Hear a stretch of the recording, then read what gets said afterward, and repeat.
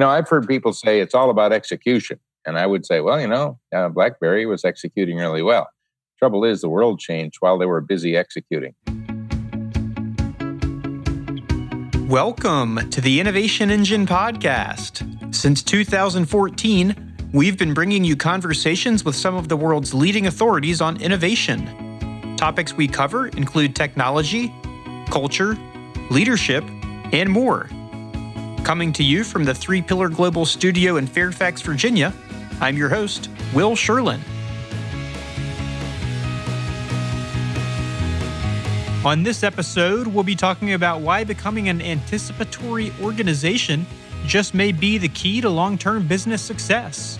We'll look at why companies like Sony, Dell, BlackBerry, and Blockbuster, all of which were led by talented executives that knew how to be agile and execute strategy, fell behind the competition nonetheless, how to anticipate and pre-solve problems before your company has them, and how to use hard trend certainties to accelerate innovation and drive results. Joining us today to talk about those topics and more is Daniel Burrus, who we're excited to welcome back to the podcast.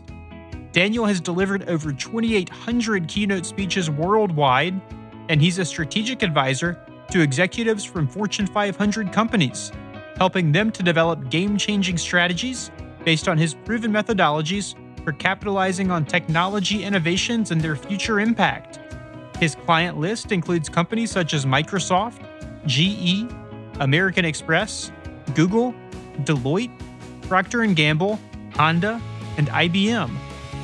Daniel is also a featured writer with millions of monthly readers on the topics of innovation, change, and the future for outlets like CNBC, The Huffington Post, and Wired Magazine, to name a few. He's the author of 7 books, including the New York Times and Wall Street Journal bestseller Flash Foresight, as well as the international bestseller Technotrends. His latest book, The Anticipatory Organization, Turn Disruption and Change into Opportunity and Advantage, is an Amazon #1 hot new release for business books. Welcome back to the podcast, Daniel. Hey, thank you so much. Absolutely. So let me start off by asking about your book. It's titled The Anticipatory Organization. Now, is your book just for organizations that are trying to get ahead, or is it also valuable for individuals? Well, obviously, organizations are made up of individuals. And the reason I didn't call it the anticipatory individual is because if you're the only one that's anticipatory in an organization, you're not going to be a very happy camper. So this is for organizations, but it also has principles that you can very easily apply to your personal life. And that's because I'm teaching what I call the missing competency. And let me just take a second to lay that foundation, if that's all right. Of course.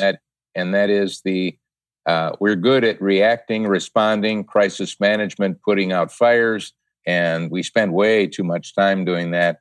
And we have gotten lean, we've gotten agile, and we've learned how to execute well.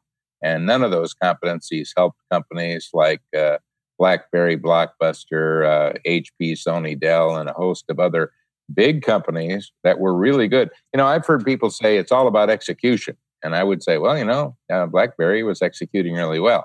Trouble is, the world changed while they were busy executing. So there's got to be a way to get ahead rather than always be behind.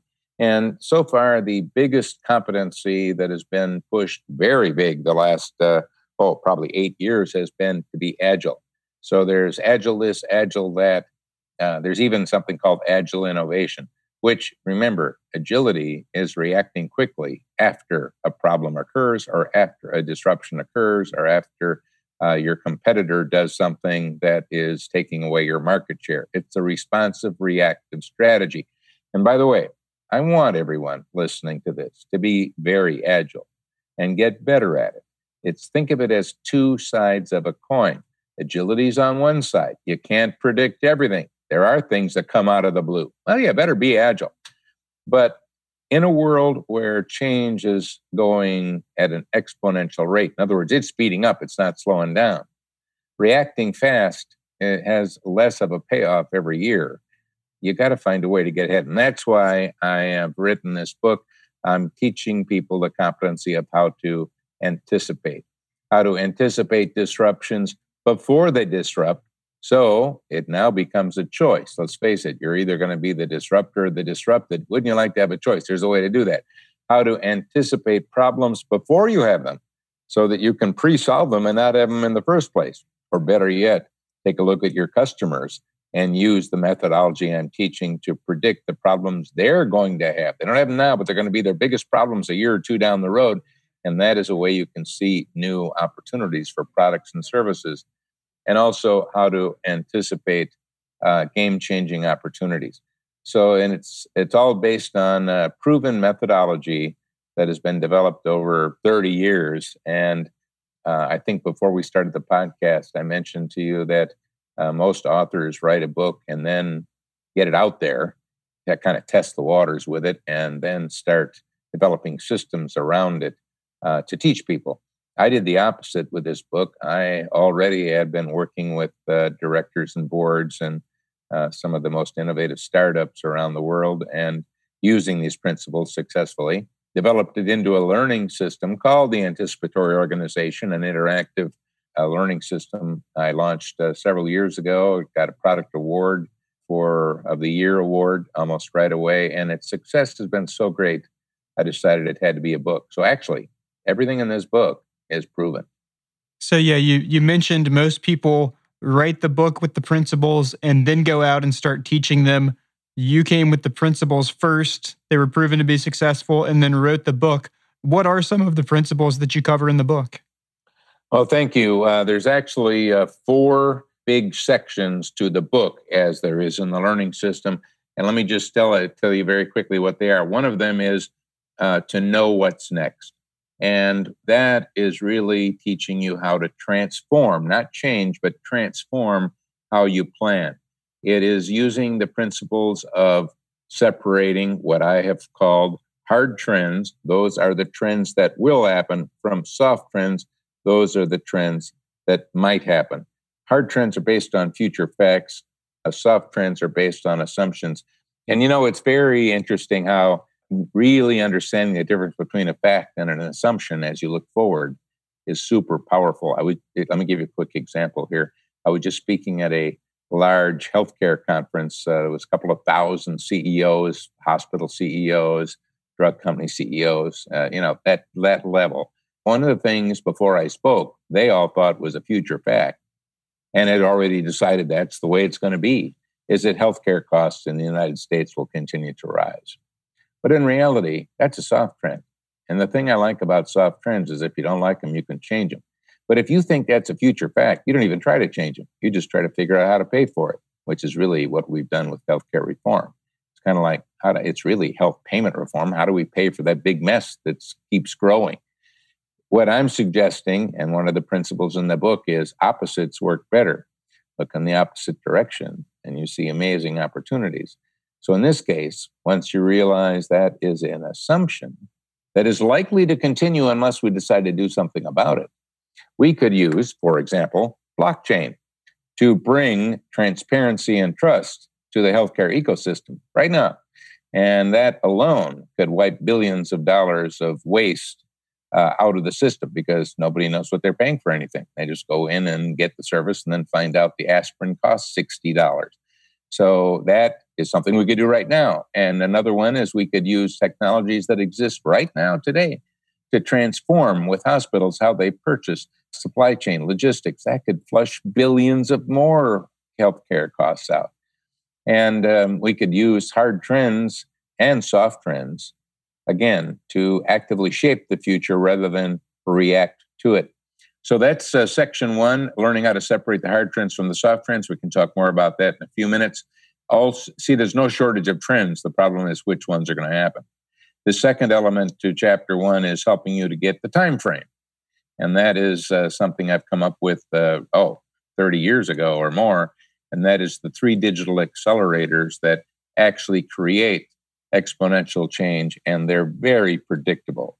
For example, why didn't the first iPhone come out 2 years earlier? And the answer is the 3 accelerators weren't quite ready yet. The experience would have been bad. But Apple knew exactly when it would be good and put it out perfectly right on time and with a good experience. Well, you learn that in one. Section 2 is developing opportunities, how to transform how you innovate. And again, this is really accelerating innovation in any organization, and it's teaching two different types of innovation. One is what I call everyday innovation, which is how anyone in the organization, even a receptionist, anybody, even a custodian, can innovate on an everyday level. In other words, see a problem that they can see is going to happen. Instead of saying something everyone listening to this have said, I knew that was going to happen, they're actually empowered to solve it before it happens. Exponential innovation, where you take a leap forward, but because you've learned to use hard trends, you can leap forward with low risk. And there's many other principles in that one.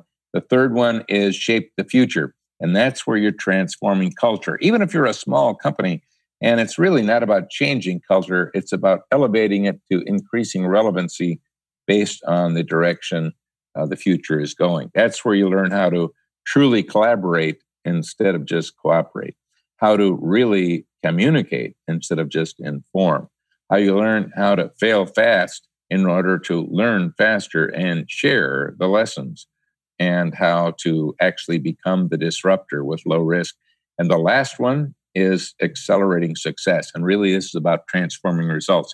That's where you learned how to skip your biggest problems so that you can move forward faster.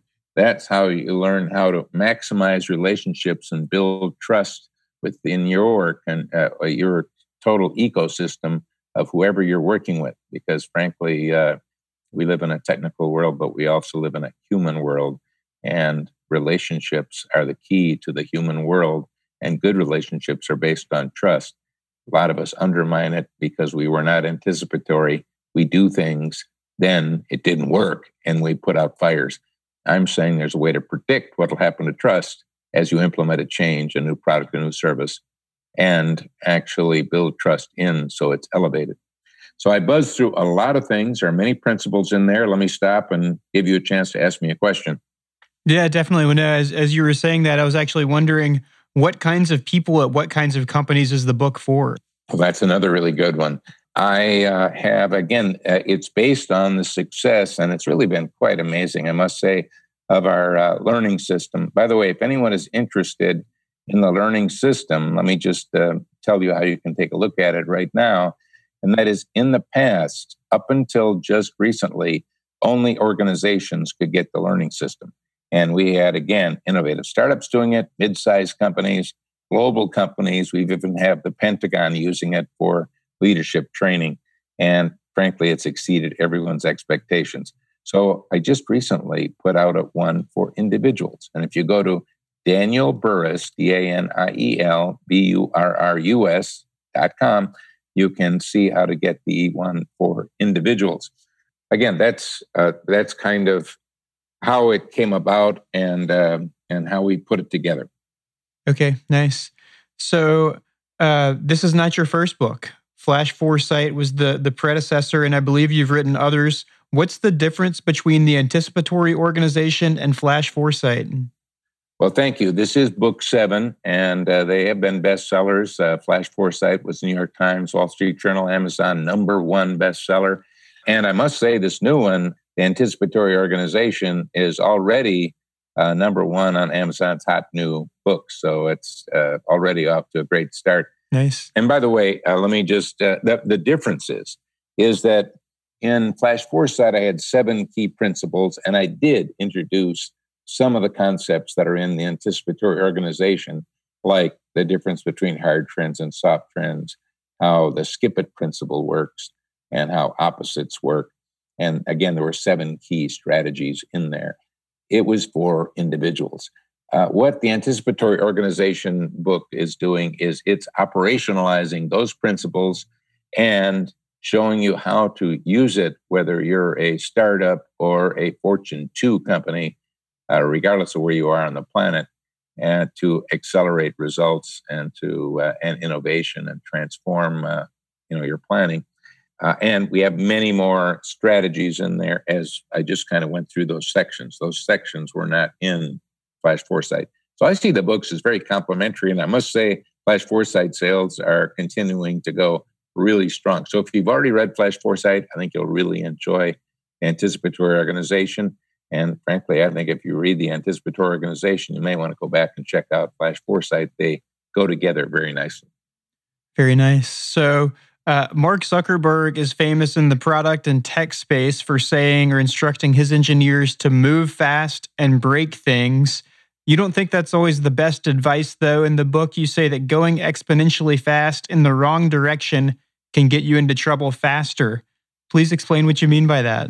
Well, we are moving at an exponential pace of change, and a lot of groups, including books, have been written about exponential. And of course, I've been talking about exponential change since the early 80s, so it's not new for me. I was probably one of the first to really start speaking about that and using it as a way to look at the future. The thing is, you need direction. If you are just, it's all about speed. You're going exponentially fast, but you have no way of managing risk. If you have no way of knowing what will happen before it happens, if it's all a crapshoot and you have no idea, it seems the only things that you can predict about the future are death and taxes, then you can get into trouble extremely fast. And you end up breaking a lot of things. What I've done, and as you know, I've started 6 companies over the years. 5 was profitable in the first year. 4 were national leaders in the first year. One of them had 37 national locations in the first year. That was in aviation. One of them I started with no employees and no investment money back in 2009. I created the first mobile real estate apps, and it took 6 months with no employees and no investment money to create 1.1 million a month in returning revenue. And by the way, I was also writing a book and consulting and gave probably 70 speeches around the world while I did that. So if you're saying, I'm too busy, hey, that's your problem. You think you're too busy. Are you moving fast with low risk and exponential change? So what the hard trend, soft trend thing does is it gives you certainty in an uncertain world. It allows you to have the confidence to make bold moves. And in the book, I'm teaching you how actually not transforming, not moving on something that you know is going to happen, a hard trend. The risk is actually greater to not do it than it is to do it. Frankly, what I'm trying to do is get people to be a positive disruptor. Notice I said positive. Most people think disruptions is negative. Why is that? Because you're being agile and reacting to someone else's. Let's face it, the guys who came up with the multi-billion-dollar idea of Uber or the multi-billion-dollar idea of Airbnb, did they use agility? No, that wouldn't help them. But all the people that were disrupted by them needed it. So why don't we use what Amazon is using? Why don't we use what Apple's been using? Why don't we use those who are extremely successful, what their strategies are? I work with these companies. I'm telling you right now, you know what it is? It's being able to anticipate. And let me just take a break from us for just a second and say, look, I believe in this book so much. I'm going to do something for every listener right now that I've never known any author to do.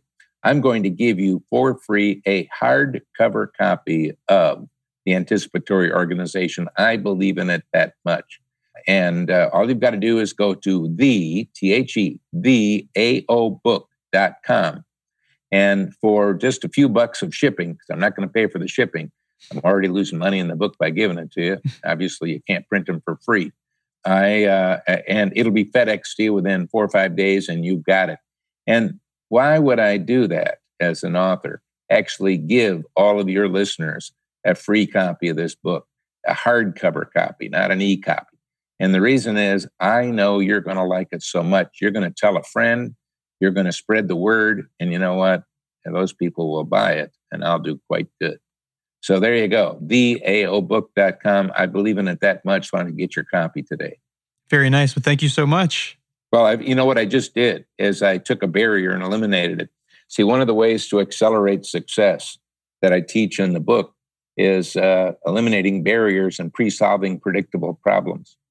And one of the predictable problems, for example, is you might be listening and you might be saying, yeah, well, I got to go to Amazon. I got to buy the book. I got to, et cetera, et cetera. There's a cost to it. I don't know how much I like it. I just took away all that and just said, hey, I'll give it to you for free. I believe in it that much.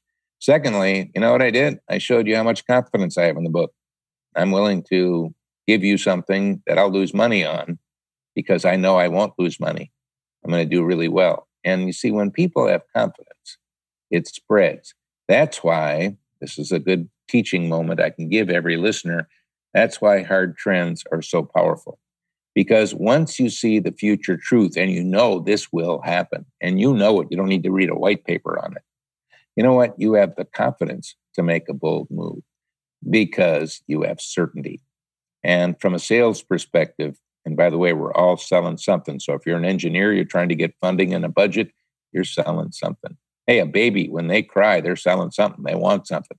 So we're all really in sales. So what opens the door to a sale? And that is uncertainty. Nothing better than a confused customer. But what is the best way to close a sale? And that is certainty. Because when you're not certain, you'll say, I got to get another opinion. When you're not certain, you don't write a big check. When you're not certain, you don't say yes. But when you are certain, you can make bold moves with the confidence that hard trends and certainty provides. So it's extremely powerful. And I think that's why this book is already number one on Amazon's hot new books. Yeah, and let me ask a little more about certainty and uncertainty. Many organizations take a wait and see approach to the new technologies and business transformations that are underway across all industries today. What's your advice for those companies and their leaders? Well, wait and see was something that has served us well all of these decades and decades and decades. Why? Because the pace of change was not as fast as it is, and the technology was not as transformational as it is today. Let's face it, we're doing things today that was impossible 2 years ago. Many things. I could give you a big list. And by the way, we're going to be doing things 2 years from now that are impossible today. And what I'm saying is, wouldn't you like to know what those are ahead of time? And the answer is, well, you can. It's quite clear. It's quite easy.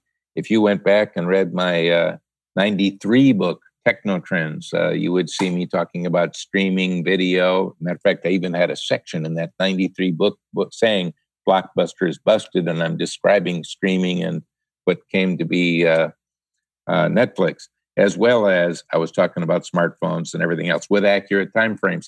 I don't want to be the only guy that can accurately predict the future. That's why I wrote this book. I want to teach you to do it because I want us pre-solving problems before they happen. If we don't do that in a world of exponential change, we're not going to be happy campers on this planet Earth. It is. So the wait and see, let me put it this way. The old rule was the big ate the small. The new rule is the fast eat the slow. But once again, I can't just move fast. I need direction. I don't want to be breaking and fixing like Zuckerberg said all the time. I want to, when I do make a mistake, I want to fail quickly and learn fast so I can learn fast. But I want to lower my risk. And I've mentioned risk a number of times. Let's just tie this to certainty. And that is a strategy, whether it's personal or business, based on uncertainty, has high risk. Strategy based on certainty has low risk and high reward.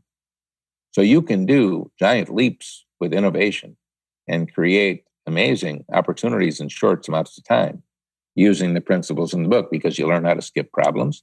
You learn how to have this certain and find you're basing what you're doing on something that's going to happen anyway. And one of the principles I teach is if it can be done, it will be done. If you don't do it, someone else will. And once again, well, I've got a way for you to see what can be done. And it's quite powerful. Yeah, and you mentioned some of the technology trends that you foresaw back in the early '90s. So I want to get your take on a few that we hear a lot about in the tech media today. One is machine learning, artificial intelligence. Many people fear that we will eventually be replaced by machines in the workplace. What's your take on this? Yes, well, way back in, if you go when I started this company, Burrus Research back in 1983. I came up with a list of 20 technologies that would be growing at an exponential rate and transform our world as that exponential curve got higher and steeper. And by the way, one of them was AI in there. By the way, I also had the cloud in there. I had a digital technology. That list of 20 has held up over time as the list. And so I've been talking about AI for a long time, as well as neural networks and other things like that. So let's talk about this. And that is, first of all, every career has a science and an art. You go to school for the science, and then when you get out in the workplace as an engineer or product developer or whatever it is you do, a software engineer, you learn the art of it. And if it was only just a science, for example, being a doctor, if it was only just a science, it wouldn't matter who your doctor was. But because it does matter, the art part is what matters. You want to be able to pick your doctor. Some engineers are better than others, even though maybe one engineer got straight A's and the other one got B's. The B one might be better. Why? They've improved. They're better at the art part. So here's the point that I'm bringing up. In college, we learn the art, the science. Out, we learn the art. What's happening is we got a flip taking place. And that is the AI is getting much better at the science. Humans are going to shine at the art part. And what is that art part? It's rapid problem solving. It's advanced listening skills. It's communication skills. It's collaboration skills. Actually, the higher levels of what I call the cognitive domain, which you could learn more about if you want to go to my websites, like Burrus.com. And that is analysis, synthesis, advanced problem solving, things that the computers are not as good at. They're good at the more lower levels. So let me introduce a new concept for all of our listeners right now, and that is what I call symbiotic computing. That's the future of AI and humans.